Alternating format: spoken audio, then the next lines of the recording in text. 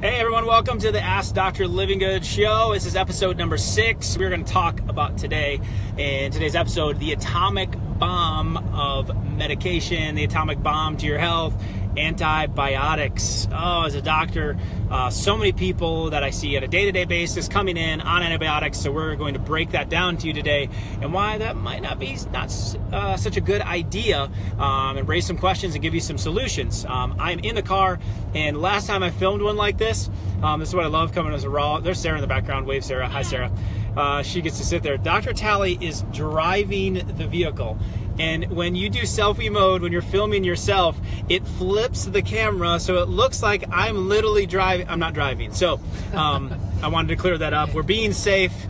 Some of you, that's all you commented on in the last video. I hope you get more out of today's video than whether or not I'm driving. Hopefully you actually get some takeaway from a perspective of this show. So keep asking questions. We're going to keep answering them. I get a lot of questions on antibiotics and then solutions before someone would go on an antibiotic. After somebody would be on an antibiotic, what do you need to do? What must you do if you've been on an antibiotic? Because you've got to build it back up. So the concept of an antibiotic is you have bad bacteria in your body. I think most of you know how this works. And you drop an antibiotic in and it kills all the bacteria or a huge chunk of the bacteria. The problem with it is this, and this is why I call it the atomic bomb, is because when you kill everything, you wipe out all the bad, but you also wipe out all the good. And if you do not replace all of the good, then what happens? Well, that creates issues because 70% of your immune system is found in your gut. So if you drop an atomic bomb into your gut and you wipe out all the good ones, then you're literally causing an imbalance in there, yeast imbalance. You don't have the good fighters and your immune system is lowered over time. In fact, plenty of studies connecting International Journal of Cancer showed that there's an increase of 36% in adenomas for those that use antibiotics for any lengthy period of time, and lengthy meaning more than a couple of weeks.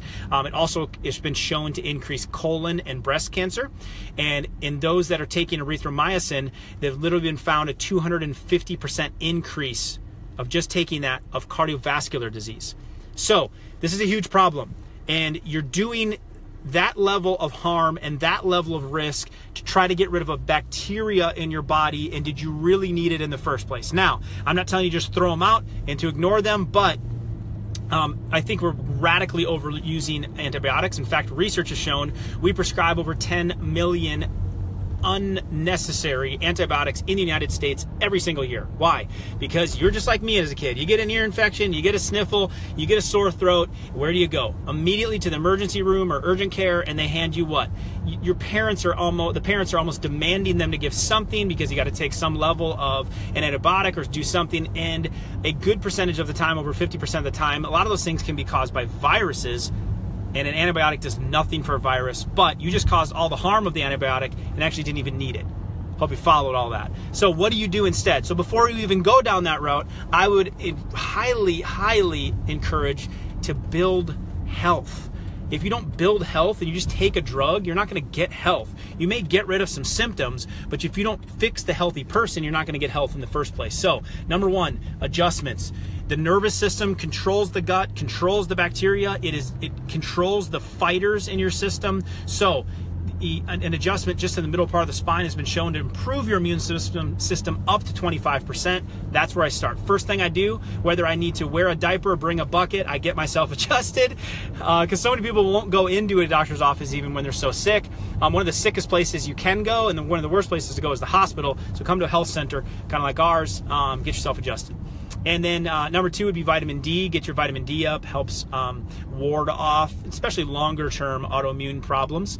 And then there's probiotics. So probiotics are your good bacteria. Pour in more good and they're able to help the body fight off the bad. And you can do this through getting actual probiotics. You got to be careful out there. There's lots of brands and a lot of them are not live and real. So if you do not protect the bacteria in the process of making the bacteria, It's not going to go well. So from a perspective of what is a good probiotic, I would want to make sure that it actually says on the bottle or through the company that it is protected from the acid of the stomach. It is protected from the temperatures of how they create it.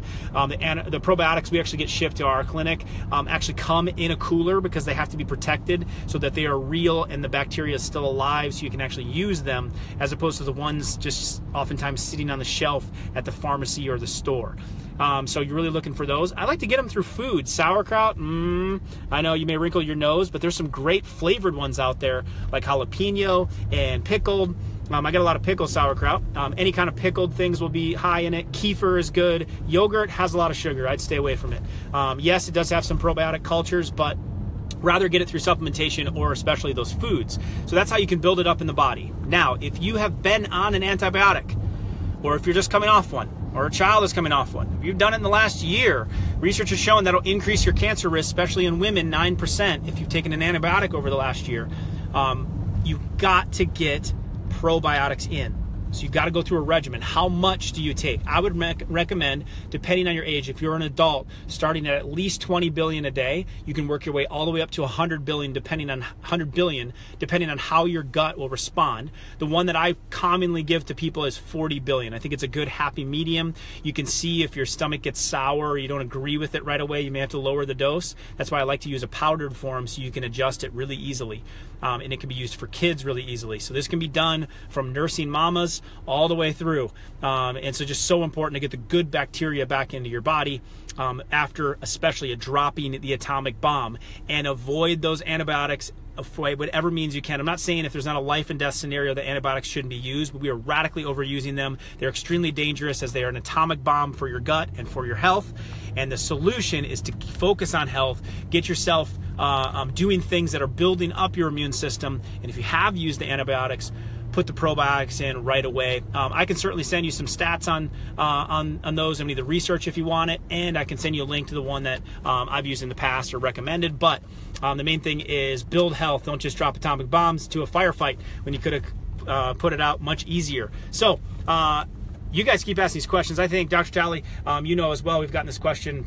You got it a couple times this week already. Definitely at the table a couple times. I've had it twice in the last couple days, so this is one we needed to get answered. So you keep asking questions. We'll keep answering them, whether it's in the comments below, the emails, the patients we get in the office, or just sharing with you live, adding value, because a lot of people deal with the same struggles. Right, Sarah?